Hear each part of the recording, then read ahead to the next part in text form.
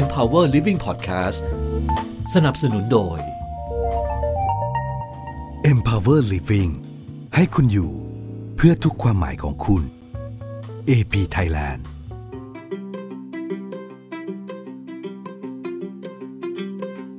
สวัสดีครับผมดร.พีนะครับรพีรัตน์ธัญวัฒน์พรกุลนะครับวันนี้สถานที่ที่ผมอยู่เนี่ยก็จะเป็น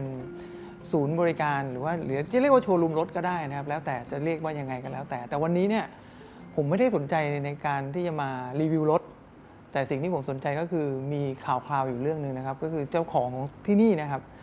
มีความคิดที่จะสอนคนไทยให้ซ่อมรถยี่ห้อหนึ่งให้ได้นะครับแล้วก็มองไปไกลถึงขนาดที่ว่าจะเป็นการพัฒนาอาชีพด้วยนั่นจึงเป็นที่มาที่ผมต้องติดตามแล้วมาขอสัมภาษณ์กับผู้บริหารที่นี่วันนี้ผมอยู่กับพี่ธานีนะครับสวัสดีครับธานีครับเราอยู่ที่เบนซ์วงสว่างนะครับมันมีที่มาที่ไปอย่างนี้ครับพอดีอยู่มาวันนึงในขณะที่ผมกำลังถ่ายทำอยู่แล้วก็ได้เปิดมือถือช่วงพักกองเนี่ยก็จะเห็นบทความนึงของเบนซ์วงสว่างเขามีการพูดถึงว่าอยากจะลุกขึ้นมาช่วยคนไทยนะครับประมาณว่าส่งเสริมอาชีพใครที่สนใจเนี่ยก็มาเรียนเพื่อเป็นช่างซ่อมรถยนต์นะครับรถเบนซ์นั่นเองผมก็เลยไม่รอช้าติดต่อไปที่เบนซ์วงสว่างปรากฏว่าเบอร์ที่เขาทิ้งไว้ให้เนี่ยไม่น่าเชื่อเป็นเบอร์ของเจ้าของครับ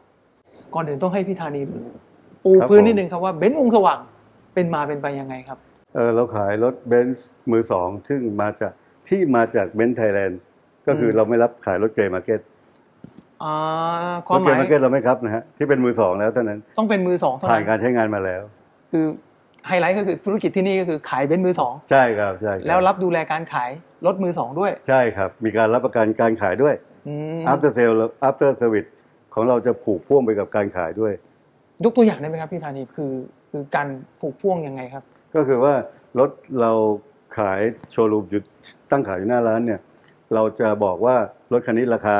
1,500,000 บาทแต่ถ้าลูกค้าประสงค์ซื้อ 1,500,000 บาทเนี่ยเราพร้อมจะแถมการรับประกันสินค้าคือไม่ว่ารถจะเสียด้วยอาการใดๆลูกค้าไม่ต้องจ่ายเงินแม้แต่บาทเดียวเป็นเวลา3ปีหรือ 100,000 กิโลเมตรอะไหล่ทุกชิ้น A ถึง Z เพราะว่าของเรามีช่างเทคนิคช่างปฏิบัติการศูนย์อะไหล่แล้วก็ห้องปฏิบัติการเชิงวิชาการด้วยฮะโอ้โหเราวิเคราะห์ออกมาเลยว่าผ้าเบรกชิ้นนี้ถ้าลูกค้าติดมาเราผ้าเบรกของลูกค้าเนี่ยมาย่อยนะฮะดูว่ามันมีแมกนีเซียมกี่เปอร์เซ็นต์เราวิเคราะห์ได้นะผ้าเบรกอันนี้ไม่ดีถ้ามีแมกนีเซียมไม่ถึง 80% เยาวชนของชาติเนี่ยหรือบุคคลภายนอกเนี่ยควรที่จะได้รับการเรียนการสอนให้มันถูกต้องครับเพราะว่าการเปิดอู่ผมเห็นแล้วการเปิดอู่เปิดได้ทุกคนนะครับ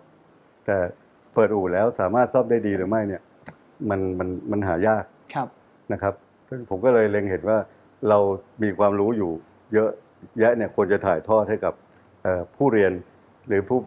มีความประสงค์ว่าอยากจะเป็นช่างซ่อมรถเบนซ์เนี่ยได้รู้จริงรู้แจ้งแล้วก็ทำรถให้มันสมบูรณ์มีสมรรถนะที่ดีส่งมอบให้ลูกค้าเพื่อความสบายใจและอีกประการหนึ่งก็คือว่าเราเน้นการสอนซ่อมรถเบนซ์ในครั้งนี้นะเป็นครั้งแรกเราจะสอนให้ซ่อมมากกว่าเปลี่ยนให้ซ่อมมากกว่าเปลี่ยนครับความหมายคือยังไงครับหมายคือว่าเวลารถยนต์มันเสียหรือมีอาการบกพร่องเนี่ยมันเกิดจากอุปกรณ์ตัวหนึ่งครับแต่ถ้าเราไปซ่อมในสถานที่ซ่อมทั่วๆไปไม่ว่าจะเป็นที่ไหนก็ตามเนี่ยเขาจะเปลี่ยนตัวนี้ออกไปเอาตัวใหม่ออกมาแทนซึ่งอะไหล่บางตัวแพงระดับเรือนหมื่นเรือนแสนเลยครับนี่คือจุดไฮไลท์ของการสอนทั้งนี้เลยครับมันเป็นประสบการณ์ล้วนๆที่เราเก็บตกจากการพัฒนาของบริษัทผู้ผลิตก็คือ Mercedes-Benz เยอรมนีเนี่ยเขาผลิตแล้วก็เขาพัฒนาขึ้นมามันก็จะมีพื้นฐานของอะไหล่เก่าอยู่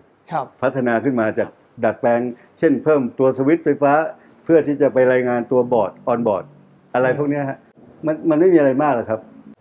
บริษัทเบนซ์วงสว่างจำกัดเนี่ยเปิดเป็นเอกเทศไม่ได้เป็นดีลเลอร์หรือว่าได้รับลิขสิทธิ์อะไรใดๆจากบริษัทMercedes-Benz เยอรมนีเราก็เลยทำธุรกิจของในแนวของเราก็คือว่าผลิตช่างป้อนเข้าสู่ธุรกิจของเราโดยที่ถ้าใครยากจน หรือไม่มีเงินทุนที่จะมาให้เราสอนเนี่ยเราก็ให้เรียนฟรีเราก็ให้เรียนฟรีแต่มีพันธะนิดนึงขอร้องว่าเมื่อรับความรู้จากเราไปทั้งหมดแล้วเนี่ยเมื่อเป็นช่างเต็มตัวแล้วเนี่ยทำงานกับเรานะอย่าไปทำงานที่รับจ้างที่อื่นมีพันธะผูกพันกันนิดนึงระยะเวลาผูกพันมีไหมครับก็มีครับก็ขอสัก5 ปีซึ่ง5 ปีเนี่ยดร.ทราบไหมครับถ้าถึง5 ปีแล้วเงินเดือนเขาอาจจะไม่ออกฮะเพราะว่าในปีที่5เงินเดือนอาจจะ 30,000 บาทไปสมัครที่อื่นมันไม่ถึงไงฮะ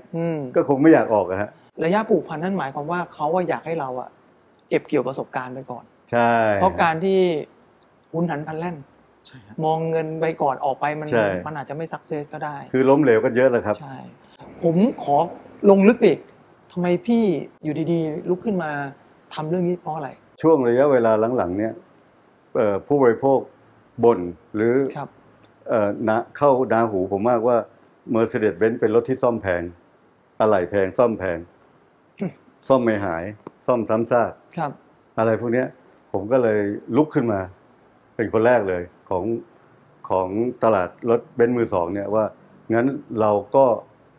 สร้างระบบเงื่อนไขขึ้นมาด้วยการสร้างโรงเรียนสอนเพื่อฝึกให้ช่างเนี่ยเก่งขึ้นมีความชำนาญในการซ่อมรถเบนซ์มากขึ้นก็คือจากเปลี่ยนมาเป็นซ่อมหรือถ้ามันซ่อมไม่ได้ก็ต้องเปลี่ยนอะไรเงี้ยวินวินก็คือผู้บริโภคจะได้รับการซ่อมที่ดีราคาถูกมีมาตรฐานสมรรถนะเหมือนเดิมวินข้อที่1นะคือผู้บริโภคได้รับแล้วไม่พอวินข้อที่2เด็กรุ่นใหม่มีอาชีพเห็นไหมฮะมีอาชีพใหม่ขึ้นมาก็คือเป็นช่างวินข้อที่3ก็คือเบนซ์วงสว่างเองก็ได้ช่างเข้ามา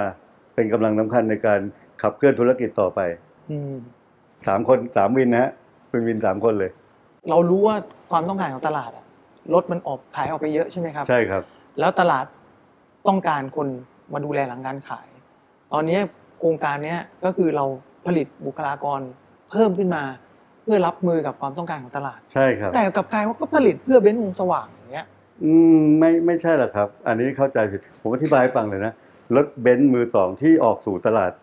เป็นเหมือนสึนามิเนี่ยมันมีทั้งหมดปีละนะ 6,000 คัน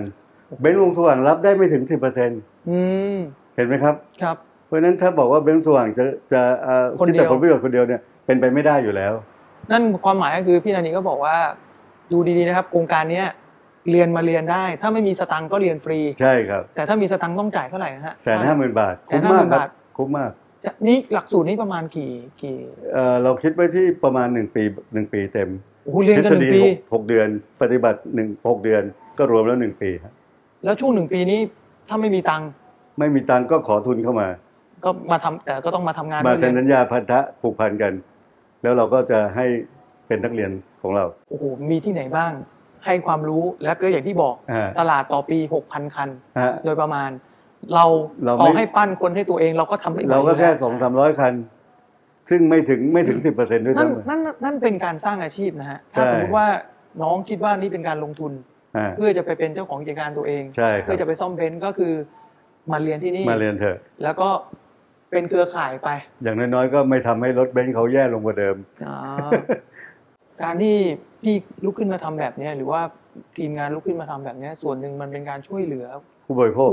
นะเอาจริงๆแล้วคือผู้บริโภคโดยตรงคนที่ใช้เบนซ์เนี่ยเขามีทางเลือกมากขึ้นใช่ครับมากขึ้นแล้วผมกลับมองไปไกลกว่านั้นอีกก็คือว่าถ้าราคาซ่อมสมเหตุสมผลภาพลักษณ์ของยี่ห้อนี้ก็จะดีกว่าเดิมแล้วไม่กลัวเขาจะมาแข่งกับเราฮะเป็นไฮไลท์ของผมเลยการที่เรามีพาร์ทเนอร์เยอะๆกับการที่เราสแตนด์อะโลนเนี่ยผมว่าผมมีพาร์ทเนอร์เยอะๆดีกว่าเพราะว่าถ้าลูกค้าที่ผมขายไปแล้วมีรับประกันไม่สะดวกที่จะมาที่ผมเข้าพาร์ทเนอร์ลูกศิษย์ผมเองฮะเข้าไปเลยผมมั่นใจว่าเขาทำดีแน่การแข่งขันที่ยั่งยืนก็คือมันต้องทำให้พาร์ทเนอร์หรือคู่แข่งเก่งไปด้วยกันแต่แข่งขันกันด้วยฝีไม้ลายมือมันก็จะพัฒนาธุรกิจและความแข็งแกร่งของวงการนี้ไปด้วยกันและผลลัพธ์สุดท้ายไปตกกับผู้บริโภคคือเจ้าของรถนั่นแหละครับครับผมความคิดนี้คือเจ้าของรถจะได้ประโยชน์ด้วยนอกจากผู้เรียนจะได้ประโยชน์แล้วเจ้าของรถก็ได้ประโยชน์เจ้าของแบรนด์ด้วยรวมทั้งหมด4 คนเลยนะเจ้าของแบรนด์เบนซ์วงสว่างนักเรียนผู้บริโภคเห็นไหมครับจริงๆหลักการนี้นะครับ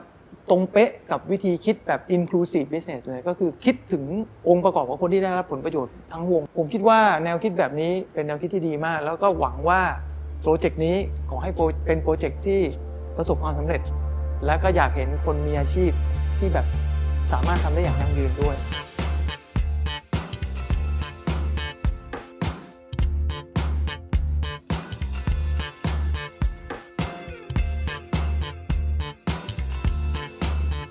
ขอบคุณที่ติดตามฟัง The Practical Channel โดย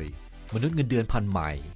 กดไลค์กดติดตามและกด Subscribe เรื่องราวดีๆได้ที่ Empower Living ให้คุณอยู่เพื่อทุกความหมายของคุณ